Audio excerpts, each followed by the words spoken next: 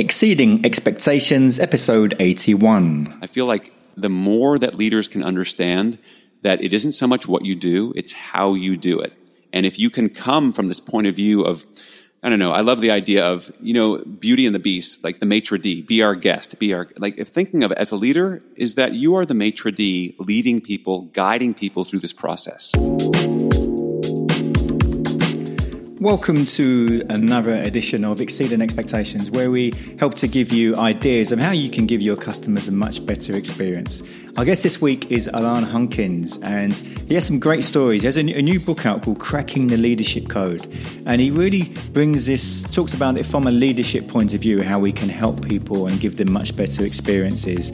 And leadership obviously involves so many different areas. It's not simply managing a team of people in your work, it can be many other areas as well. So that's this week's episode with Alon Hunkins.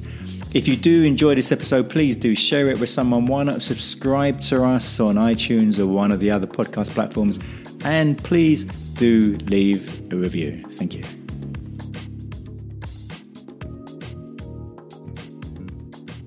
Exceeding Expectations, my guest today is Alon Hunkins. How are you, Alon? I'm fantastic. Thanks, Tony. How are you? I'm pretty good. And we just had a brief conversation before we started. And you're an American exiled in the Netherlands. Yes, exiled by choice, though. Yeah, I wanted to give I have two teenage children, and my wife wanted to give the experience of living abroad. So we've been here about a year and a half and have loved the kind of cross-cultural pollination that we're getting here. It's been terrific. And how different is it where is it you're from? I'm originally from New York City and grew up there, born and raised, and then most recently was living in Western Massachusetts in a small town called Northampton, and then moved to the Netherlands in summer of 2018. So I've been here about a year and a half. And how different is it? How are you finding it? Some things, some things are the same in that, there's grocery stores and it's first world and it's, there's heat and there's light and all that great things that you have. And in some ways it's so different in that we don't have a car here. And I love the fact that we have this very strong bicycle culture and just the idea that also things are built to what feels like to human scale here, on a much smaller scale. So I can bike I live in the city of Leiden, and I can bike to The Hague or, hop on public transport. And it's just the idea that people can be connected physically through public transportation and bicycles. It just changes everything. So I just love that. I love that here.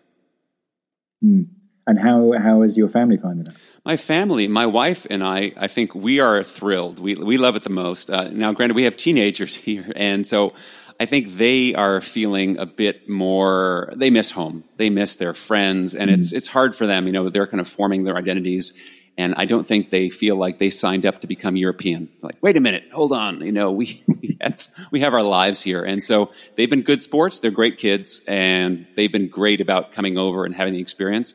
I think they're going to appreciate this experience more when they're back. That's my hope. As a parent, that's always your hope, right? Don't you appreciate what I'm doing for you? But it's been a wild ride, and we've gotten a chance to travel and see some pretty wonderful places while we've been here too.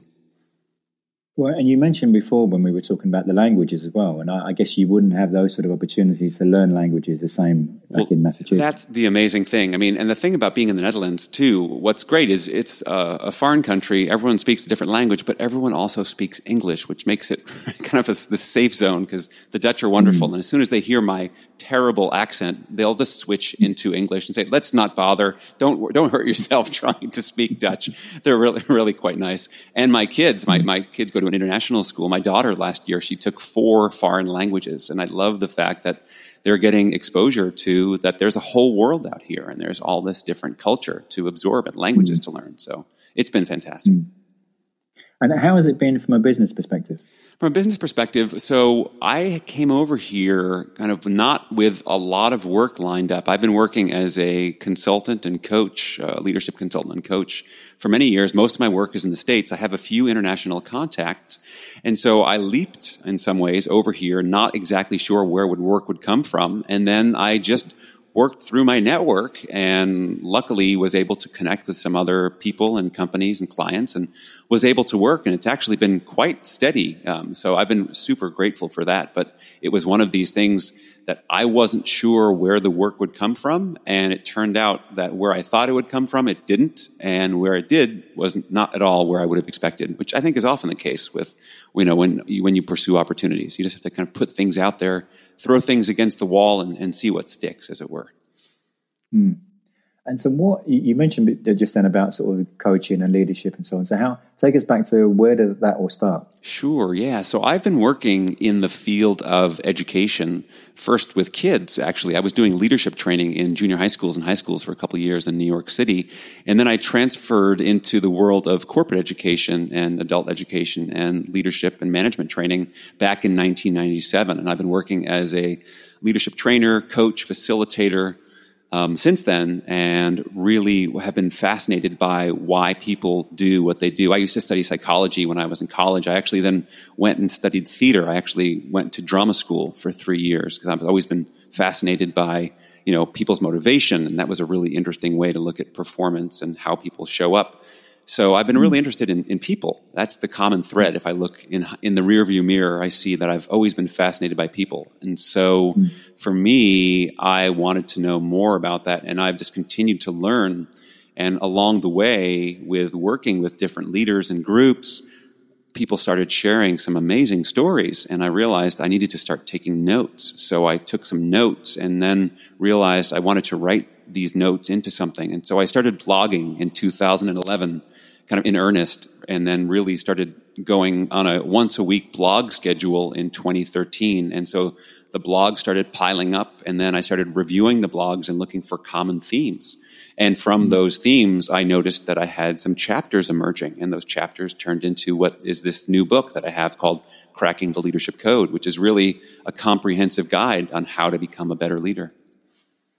And just one of the things you mentioned just then about you had that sort of habit of doing a blog once a week. How hard or easy was that? Well, it didn't start off with that habit of once a week. When I first started, and I really had been wanting to write, just to give you a background. So I have this book coming out here, 2020. I've been thinking in earnest about writing a book for at least 20 years. And so it's finally coming out. So that tells you a sense of how long it's taken me to get my act together, as it were. So when I first started blogging, I started off in 2011, and I look back at some of those blogs, and first of all, the schedule was all over the place. I mean, I would post sometimes 4 posts a day, and then I would take a break for 3 weeks, and then another one. And the topics were all over the place, and the quality of the writing was not very good. And it really took me a couple years to start to find my voice. And I also realized I needed to create a schedule and something that was more structured. And so I gave myself this commitment to start publishing a post every Saturday. I just picked Saturday, kind of a random day of the week, and I knew that come Saturday, I needed to have something. And there was something about creating the structure and having that internal pressure that just got me on this schedule. And the more that I wrote, I found the better it got. I started realizing that people love stories, and so telling stories in my posts, trying to talk more in the active voice than a passive voice, trying to, I think the hardest part of writing is editing, right? So it's just, how do I take out all the stuff that just isn't moving the story and the thinking forward? And so just working at that over and over and over again, over week after week after week, really helped me to become a writer. And then, so the content that you use for those blog posts, did that help with the content for the book? Absolutely, yeah. So the content from the book, in some ways, some of those posts have been a little repurposed because I was looking at what some of the common themes were. So the subtitle of the book is 3 Secrets to Building Strong Leaders. And those 3 secrets are parts 2, parts 3, and parts 4 of the book. So part 2, it's connection is the first secret. The second secret is communication. And the third is collaborations, because I found a lot of themes under those subheadings. And so there's multiple chapters in each of those parts of those themes. So who would you say is the book really aimed at? The book is aimed at anyone who aspires to become a better leader, which I realize is a pretty broad market. But a lot of leaders end up in their roles, not necessarily by choice, but more by kind of a happy circumstance of they were good at what they did and then they got promoted. So I think anyone who aspires to become better. Now, I've gotten some great endorsements from multiple thought leaders who are pretty well known in the leadership circles. And what's been really great feedback is that the book really does cast this very useful wide net. And that's because I've had this 20 plus years as a practitioner. So I've really picked up tons and tons of top tips and tools and techniques that people can use. So on the one hand, while the book has stories and it's super engaging, it's also extremely practical. So people can use it and apply the principles immediately. And because the book is released, in a couple of weeks? It's coming out, It's actually being released on March 24th is the release date. It's being published by Wiley. And so it's available kind of wherever books are sold and certainly on good old Amazon. So now that you've, so I presume you probably finished the actual writing of it a few months ago. Are you now sort of aching to do another one, or what's happening now? Not quite yet. I'm not actually aching. I've been capturing some other stories, and I have some ideas for potentially books 2 and 3. But right now, I'm really wanting to get the word out on this one. I mean, what really fires me up is to see people take ideas and apply them, and to become, better leaders. And that's leaders in your own life, by the way. It's not just necessarily as a kind of formal title. In fact, I think most of leadership is informal.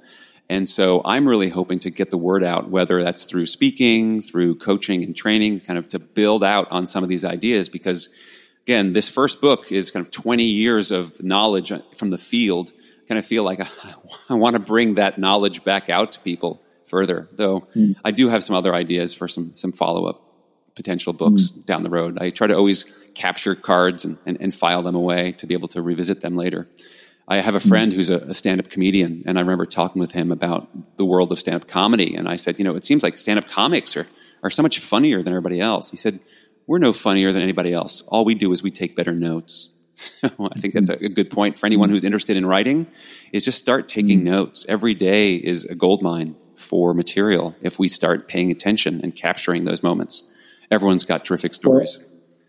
I'm sorry to interrupt. And what you just said about the stand-up comedian, because I did a little bit of stand-up comedy, and one of the things I learned in that process was just to not edit yourself when you're trying to write material, just to get it down on paper and then do the editing the next day or something. Yeah, no, completely. It's a completely different skill to create and then to edit. We have to realize, and I teach innovation stuff, and we talk about this as being divergent thinking and convergent thinking in the world of innovation. Divergent is about just let the ideas flow, because you don't know which ones are good. You just got to throw them out there. Yeah. And the challenge is to silence that internal critic that's just saying, this is rubbish. Just get that first rubbish draft out on the page. Don't worry about if it's good or bad, and just let it flow. And I tell you, I wish I was better at it. I still struggle with that internal critic, but I had a mentor who said that trying to write and edit at the same time is like trying to drive a car with your foot on the gas pedal and the brake pedal at the same time. All you're going to do is make yourself car sick. So I thought that was a great way to describe it. It's just thinking about, you just got to let it flow and be okay with the messiness. And the more that I do it, the more I realize, I go, oh, I'm in that rubbish first draft ugly phase. And yes, it feels like rubbish. And you know what? I'm just going to get through this, because the only way out is through it. And so you talked a bit there about the whole kind of, when you were writing the blogs and writing the book. And I know that you've got a monthly newsletter, and you've got a story that comes from that, haven't you, about the newsletters you send to your clients? Yeah, so one of the things I wanted to do with the newsletter is to touch base with my clients on a regular basis. But, it's one of these things of how can I touch base in a way that adds value? And actually, I found, and are you familiar with the writer, author, he's a professor at Wharton named Adam Grant? He's written, so Adam Grant, pretty famously well-known guy. Anyway, he's got this fantastic newsletter, and the structure I love, because what he does is he shares a few pieces on what he's read that has been interesting to him with a quick digest and then some links to the post. So you can tell, is it something you want to click on and learn more about? So he shares some things that he's read and then a few things he's written. And I love the format. So I shamelessly stole that format and I put it into my newsletter. And what's been great about it, it's been a great way to add value. In fact, it's one of the things that I found that really helps me help my colleagues to exceed expectations is whenever I get information, whether it's a new article or a piece of data or a white paper, one of the first things I stop to think is, who else would benefit from this? Or who needs to know what I know? Because, information is not that important today because everyone has access. Anyone who has internet access has access to all the same information, but we're all drowning in too much of it. So I stopped to think, how can I curate that? How can I provide insight and give someone who I know is focused on, let's say, innovation or creativity, and I see this article, let me send that to them, or something around empathy and leadership. Let me send that to them. And it's amazing how many of my colleagues and my clients appreciate the fact that someone else is out there thinking about them and just sharing. I'm not drowning them in this stuff. I send it once a month, and I'll send 4 or 5 articles, but, things that I've read through and I'm curating rather than just, oh, that looks interesting, let me just share blindly, is to stop and really think about what is it that I'm sharing and then give them a summary so they can know if they want to learn more. And so how has the reaction been to people, by people to that? Oh, it's been really, really strong. It's interesting. If you look at this, the percentages of email marketing, and this is where data analytics is fascinating, is that, my email newsletter gets opened by about 50% of the people that get it, which is, for an email, you could call it email marketing because that's what it is. For marketing, that is an extraordinarily high number. If you think about it, because what people also realize is when I'm reaching out and thinking, how can I help? How can I help? And that's the consistent thing as opposed to, hi, you haven't heard from me. Let me tell you what I'm selling today, right? It's such a different embodiment of your attitude. It's like if you can reach out to people with the attitude of, how can I help? I'm offering something to you here, and I expect nothing in return. And if people read it, that's great. And if they don't, I understand. I mean, we're all busy people, so it's kind of putting it out there for the people who it's going to attract. So it's actually been working out really well. I mean, something else we were talking about is how you engage leaders as clients and as coaches in your training sessions. Yeah, so we talked about how can I help to exceed expectations. So I'm fascinated by your whole concept of exceeding expectations because we think about expectations. I mean, to me, it's so much about what is my belief of what I expect because there is no absolute expectation. It all has to do with perception. So when I engage with leaders and I'm coaching them, and one of the things I do, for example, is I do a 2-day leadership training with a very small group of leaders, only 4 leaders, and we do some very specific, one-on-one coaching feedback over the course of 2 days where they're getting up and they're practicing and they're getting feedback from me, they're getting feedback from each other. But one of the things that makes it so successful is as we start, I ask them to state what would make these next 2 days a success. So in other words, what I'm asking them to do is state your expectations and get really, not just state them, but actually clarify and distill them down to their essence. I say, if we could wave a magic wand, and at the end of these 2 days, could go to your wildest dreams, what would you want? And then I have them capture that. So by making that implicit expectation explicit, now I no longer have to guess. I found that people are good at many things, but mind reading is not one of them, right? So one of the things I find is that, so I state that up front, and then at the end of day 1, I check in with each person one-on-one, and I ask them, I just want to check in. How is it going against the deliverable of your expectation of what you're hoping to get? Are we on track? Are we not on track? And then I follow that up with, is there anything that I could be doing differently as your coach? And, occasionally someone will say yes, but for the most part, people are saying, no, this is great. And I do the same thing on day 2. And I know that the process is going to be filled with excellent coaching and feedback. So by the time we finish up and then I do a final kind of exit interview, as it were, when I finish up with them and I say, and I go back to and I scribe this on a flip chart. So I come back to their original expectations of what would make the 2 days a success. And I ask them, how did we do? Everyone says, oh my gosh, completely. And we exceeded these expectations. And a big part of that has to do with not just the content of how you exceed the expectation, but the process by which you take people through. I feel like the more that leaders can understand that it isn't so much what you do, it's how you do it. And if you can come from this point of view of, I don't know, I love the idea of, Beauty and the Beast, like the maitre d', be our guest, if thinking of it as a leader is that you are the maitre d' leading people, guiding people through this process. And how can you make them your guest and just ask them, how is this working for you? The sense of kind of hospitality in your leadership and checking in along the way to make sure that people are continuously getting what they want. Because when they know that you know that they know they get it, they're delighted, and that's one of the things that we want to do is when we create delight, we create this strong emotional reaction. And people will remember that. I'm sure you're familiar. Maya Angelou has this great quote, right? She says, people don't remember what you say. They probably won't remember what you did, but they'll remember how you made them feel. And so taking the time and the care to check in with people along the way is so useful to help exceed expectations. And I love what you said there about by getting them to state exactly what their expectations are, then it's very easy to know if they have been exceeded because they know exactly what it was that they stated up front. Exactly. And I think another key thing and a way to add value around that is sometimes when you ask people what their expectations are, they can't actually articulate them all that clearly. And so I also see part of my role is, as people might just sort of share and spew a couple of different ideas, is to look for the synthesis. How can I take these disparate strands and weave them together? So, for example, if someone is saying, well, I'd like to be able to give more feedback to my people, particularly in difficult conversations, but then I'd also would like to feel more comfortable speaking to groups.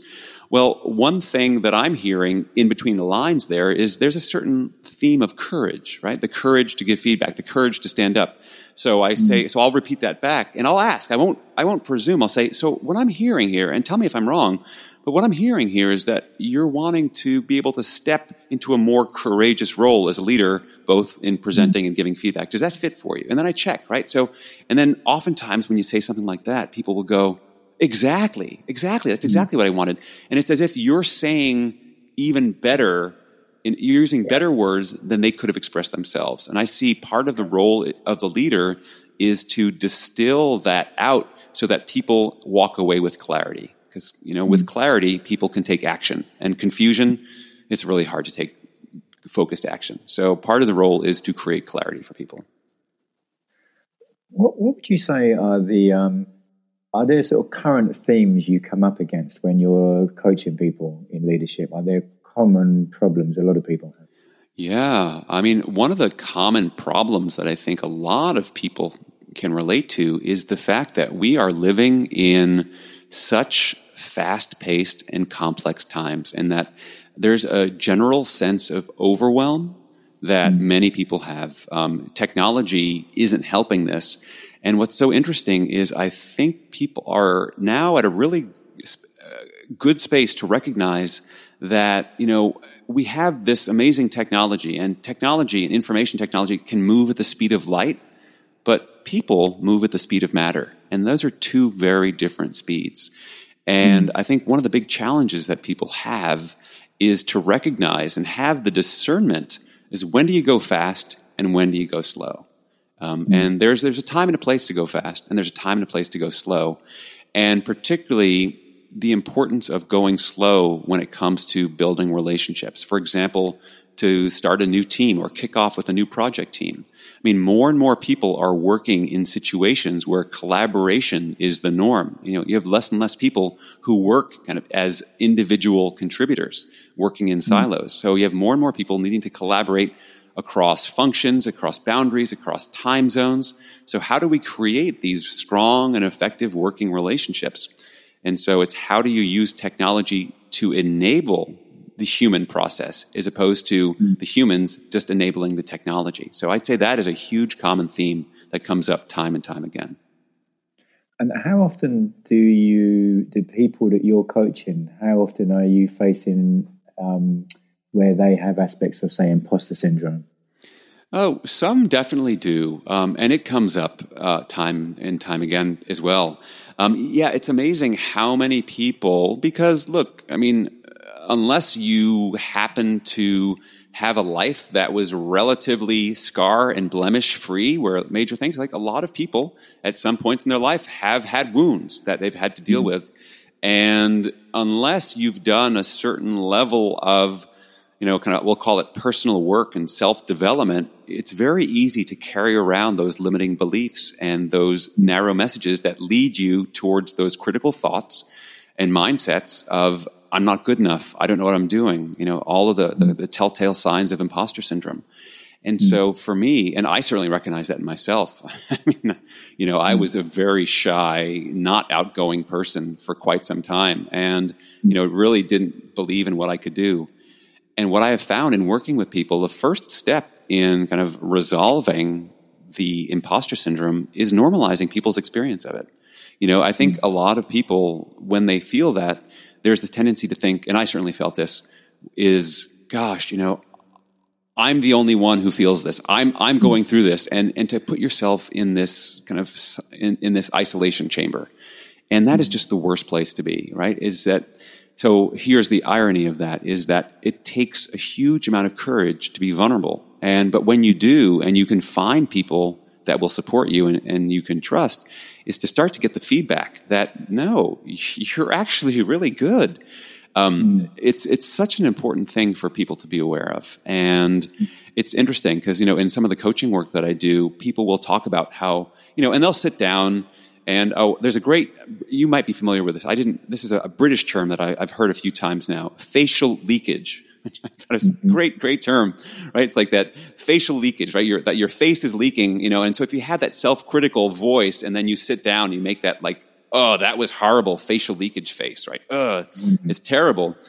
It's so interesting because what we feel about ourselves on the inside is so much worse than how others see us. We are our own worst critics. And the fact is, no one else lives inside of our head. No one else knew that we had a script. And so if we kind of go off script for a couple of words, no one else cares. No one else is paying attention. And I think for us to realize that it's all okay. And if you have good intention and you've prepped and you've created some clarity and you have a clear central message and you have some supporting points, you're in great shape. You're ahead of most. And so can we all get better? Yes, but don't beat yourself up to the point where you're just in this situation where you just start to debilitate yourself. Because for some people, imposter syndrome can be debilitating, for sure. I mean, and as well as that being debilitating, what about sort of like faulty assumptions? What do you come across those quite often? Yeah. So there's all sorts of assumptions that people, this is the nature of it. There's a book called The Leader's Voice by these two guys named Clark and Crossland, and they talk about these 4 fatal assumptions of leaders. The first is that others understand you, that others agree, and that others care, and that others will take the appropriate action. And I love that. That whole sense that others understand you, the fact that everyone is hanging on your every word. The fact is, no one's hanging on your every word except you. No one else lives in your head except you. And so we have to realize that we need to not frame things from our own agenda. And this goes back to exceeding expectations, right? Is that when I get up, I can't be thinking, what's my agenda? I need to build my agenda based on the agenda of my customer, my colleague, my audience, whoever that other person is. Why are they there? What's in it for them to listen? Where have they come from? Where are they going? What are their pain points? And have I spent some time to understand that? That is so key. If I'm operating from this assumption that what I have to say is valuable because I'm the leader, I'm in the trap of my own ego, right? And that is another huge assumption that leaders have, is that we assume because I have the title or I am in charge, is that you will listen to me. And at best, when you operate from that place of ego and that assumption, at best, you will get compliance. But there is no way you will get people's commitment. In the I think it was in the book E-Myth, where he talked about something along the lines of, you often get people who are great at doing something, and then suddenly they're thrust into a management position, and then they're awful because they were good at doing the task or the skill or whatever it was, but they didn't have the skills to be a manager, which is very different, or you have to be a leader. Is that something you come across? Yeah, no, for sure. And there's definitely, you see it, time and time again where people, and I think Marshall Goldsmith has a great title of a book. He says, "What got you here won't get you there," right? The fact is, if you have great individual technical expertise, that's fine as an individual contributor. but those aren't the primary skills that you need as a leader. In fact, an interesting exercise, and we can try this right now, and certainly the audience can try this as well, is if you think about the best leader you've ever worked with in your life, and this doesn't have to be in a work situation, by the way, this could be in school, it could be on a sports team, anywhere. If you think about the best leader you've ever worked with, and you think then, what are the top, and let's do a short list, like the top 3 to 5 qualities of that leader. So you can just go ahead and think through those for a moment. Well, definitely one is listening. Okay, great. So you got listening is one. What would another one be? Empathy. Empathy, listening, empathy. And then what would let's say take a third one. Listening, empathy. What would the third one be? And I guess courage. Courage. Interesting. So now you just go ahead and gave the answers. But if we were to put those into one of 3 categories or buckets, right? So the qualities you just listed, would they fit into one of these 3 buckets? The first bucket being intelligence, right? People's IQ. Second bucket being their expertise, right? That their technical functional skills. And the third bucket, let's call their people skills. Now, what you mentioned, right? Listening, empathy, and courage. To me, all 3 of those fall in the people skills bucket, right? Yeah. And so what differentiates great leaders from average and mediocre leaders, again, goes back, it isn't what you know, it isn't what you do. It's how well do you work with other people. That at its core, leadership is a relationship between a person who chooses to lead and a person who chooses to follow. And that's at its core, that's what leadership is. Simple as that. And it doesn't involve titles and power and control. I mean, it can, but it doesn't have to. And so recognizing that if leadership is a relationship, then I need to work on my relationship skills. And that ultimately, I don't care what business I'm in the people business because I'm leading people. And so, yes, I need to be a student of human psychology because I'm working with people. And so any leader who thinks that they don't have to learn that stuff is kind of cutting off their nose to spite their face. So going back onto the subject of exceeding expectations, have you ever been on the receiving end of a great sort of customer experience? Yeah. In fact, I write about this story in my book under the chapter of empathy because I had this amazing experience that just stuck with me, and I've actually shared it with coach when I've been coaching and with audiences when I've been training as well and speaking.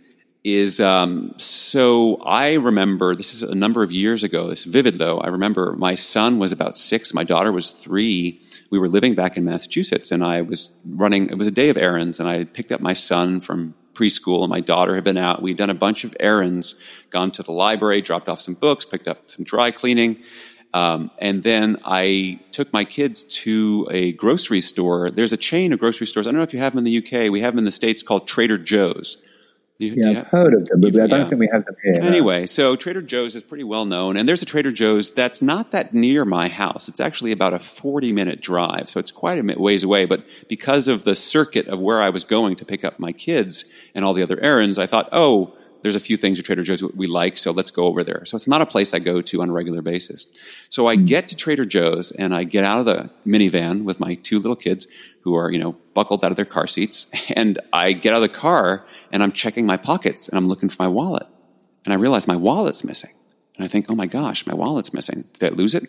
And I replay the day back in my mind, and I realize, no, I didn't actually need my wallet for anything. I just probably left it at home. So I had my cell phone. I called my wife. She was at home. She said, yep, your wallet's here. Well, now I have another problem because I wanted to go shopping at Trader Joe's, but I don't have a wallet. So I thought, oh my gosh, I've made this whole trip over here for nothing. That was stupid. I thought, what can I do? So I thought, because I travel a lot for work, I've actually memorized all the 16 digits of my credit cards and all the 3-digit number on the back.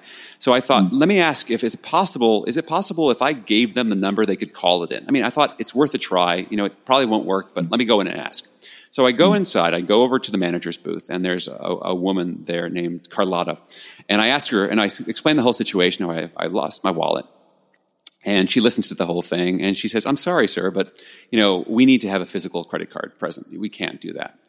And so, it's a failure. I'm ready to walk out of there. And then just as I'm ready to turn around and walk away, there's another man there, and I remember him very vividly. He's got these large eyes and these large glasses that make his eyes almost look like an owl, very vivid face.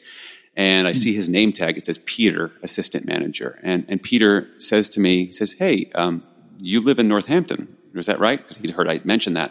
I said, yeah. And And he said, well, that's a long way away with the construction on the bridge because there's been construction. So he's like, yeah, it is. I said, yeah, I left my wallet. And so Peter said to me, he said, well, why don't you just go ahead and go shopping? And when you're ready to check out, just call me over and I'll put it on my card. And I stopped and I had to stop for a moment and go, wait, what are you saying? He said, yeah, just go ahead and shop and I'll put it on my credit card. Now, he's the assistant manager, so I'm thinking that they have some kind of special Trader Joe's corporate card. So I said, you have some kind of corporate card you can do that for? And Peter said, no, I'll just put it on my personal card and you can pay me back the next time you're in the store. This is a complete stranger, right? And I said, you would do this? You would do this for me? Are you serious? He said, yeah, of course. This happens more often than you think. It's really not a big deal. So it was amazing. And so I went shopping, and $73.42 later, Peter pulled out his card and he swiped it. And, there was no collateral. He just trusted me that I would take care of this. And I even told him, I said, look, I'm leaving town on a business trip tomorrow. I can't get over here for another week. He said, oh, it's no problem. It was whenever. So I got home. The first thing I did, I told my wife this entire story. And I said, you've got to go back over there tomorrow. So I wrote a check, and she kind of went over there with a thank you card to Peter the next day. And the amazing thing is, not only did obviously Peter exceed my expectations there, but I have this soft spot for both Peter and Trader Joe's as a brand. And I go shopping there way more often than I ever had before. And what I have found is, in telling that story to other people, it's amazing how many people have come up to me afterwards and have told me their own version of a Trader Joe's story of someone going above and beyond and exceeding expectations. So there's clearly something in the organizational DNA of that company where they do that. And so I just think it's a great example of just where I was totally blown away with someone who definitely went way above and beyond. And people have said to me, oh, come on, I can't necessarily give away money. I'm like, yeah, but the principle is, what can you do? What can you do to exceed expectations? So you may not do that, but what can you do? Exactly. It's that mindset, isn't it? Yeah. It's that's a great story. I mean, and there's certain companies that I hear people refer to time and time again when it comes to that kind of attitude. And I've heard stories of Trader Joe's before. Another one is Southwest Airlines. Yeah, Southwest Airlines. And the shoe companies, Zappos. Zappos. Yep, I write about Zappos in my book as well. Yeah, Zappos is known for delivering these they call it the wow experience, which I think is a great term. I write in my book around, one of the things as leaders need to do is, how do you create delight and create positive intentions? That's all part of this wow experience. And there are things that we can do that will wow people. We know that there are things we can do. Just think, what will wow you, right? For example, surprise will wow people. Going above and beyond wows people. Having a positive attitude wows people. So those are all replicable behaviors that you can do and add into your repertoire of your toolkit if you want to exceed expectations. Well, and if you think about how you feel when you've been wowed by a situation like you just described with Trader Joe's, it makes you feel so good. So if you can do that on a regular basis for your clients, you're just going to get great client relationships. Absolutely. And to me, and this is why that Trader Joe's story ends up in the chapter in my book around empathy, is it starts with creating this connection. And my best definition of empathy is basically it's understanding people and knowing that you care how they feel, right? It's the old, you've heard the expression, I'm sure everyone's heard it, right? People don't care how much you know until they know how much you care. And while it might sound like a trite cliche, it's true. And the amazing thing is there's all this wonderful research that backs that up. So what in the past had been considered kind of soft and kind of a little cushy, touchy-feely, oh, that sounds all great, but where are the business results? Well, companies that have, for example, high trust cultures versus low trust outperform their competitors by 286%. Right, that data isn't in my book, and I back that up with the research. So if you look for it, there's all sorts of there's a hard case for all of these soft skills, like empathy, like trust, like exceeding expectations, because it just makes sense because we're human. I mean, we've touched upon this in the last couple of minutes, but what does the phrase "exceeding expectations" mean to you? To me, exceeding expectations is having someone understand what their belief is. And beliefs are those things that we feel firmly about something, we believe it. So I have a belief, and exceeding expectations is a way for you to challenge that belief in a positive way. So it's the sense that I have this belief and you're exceeding it is, wow, you have gone above and beyond from the positive point of view. Obviously, you can go on the other side too, but that's what, to me, exceeding expectations is around, is that because we all come in with a baseline belief of something, and that's what our boundary of expectations is. And so when I can have a positive way, that's how I'll exceed it. That's the most concise definition I've ever been given. Well, there you go. Good. All the years of writing and distilling things down, I'm pretty concise about how stuff. So my book is 280 pages of action-packed, distilled down wisdom because it came from 23 years of experience. And that was what I was about to ask you about the book. And if people want to find out more information about you and about the book and so on. So you want to give us some... Yeah, sure. So the book is called Cracking the Leadership Code, and the subtitle is 3 Secrets to Building Strong Leaders. If people want to learn more about the book, you can go to www.crackingtheleadershipcode.com. And while you're there, you can download Chapter 1 for free. And that page is a sub-page, it's the book page of my website, which will be alainhunkins.com, which is ALAINHUNKINS.com. And you can learn more about me and the work and the services that I do, working with clients, both from a training, coaching, consulting, and speaking points of view. Because my work is all about helping people to become strong leaders by growing their connection, their communication, and their collaboration skills. And is there any sort of social media people can find you on? People can find me. I'm not super active on Twitter, and I don't even have an Instagram page. It tells you something. But I'm very active on LinkedIn. So if you want to connect with me on LinkedIn, happy to connect. And I also share posts there. And also there's opportunities to sign up for my newsletter when you download the chapter of the book. And as I said, I put out a monthly newsletter that has articles on leadership and behavior that I've either read or written that a lot of my colleagues and clients find valuable. I know you've got a quotation you quite like, and you almost touched upon it earlier on when we were talking about some things. So what's the quote that you like? Yeah, so we're talking about, we talk about leadership as a relationship. So this quote comes from Henry Winkler. And Henry Winkler, who played the Fonz on TV. Yes, Fonzie. And what Henry Winkler, Fonzie, says is, assumptions are the termites of relationships. Or maybe he would have said it as, assumptions are the termites of relationships. Because that's a Fonzie way to say it. But I love that because it's true, right? I mean, relationships all work well on paper. Assumptions are what get in our way. And so assumptions are the termites of relationships. And if you were to recommend a book to anyone, which book would it be? Well, I'm a bit biased right now because I have my book being released, so I have to recommend mine because it really do. But that being said, my book is built on, I feel like I stand on the shoulders of giants that have come before me, for sure. One of my favorite leadership books, and both of the authors, I was lucky enough to have them endorse my book. Jim Kouzes and Barry Posner have written the book, and it's now in its 6th edition. And it is timeless, and it's so useful. It's called The Leadership Challenge. It's in its 6th edition, and it is a great primer on leadership. And I owe a huge debt to both Jim Kouzes and Barry Posner. And they're terrific scholars, educators, and leaders in their own right. Well, Alain, it's been superb, the information you shared and the stories, and it's been a really interesting episode, so thank you. Well, thank you, Tony. It's been an absolute pleasure speaking with you. Next week, episode 82 is with Vicky Wouche, and she's going to help us to manage our money better and how we can exceed expectations or exceed our own expectations by how we use our money and how we think about money. And she gives a couple of examples that might well really get you thinking about money and the way the government handle it for us and how we think about mortgages and many other areas, especially in this time that we're experiencing right now with the grants and handouts that we're being given.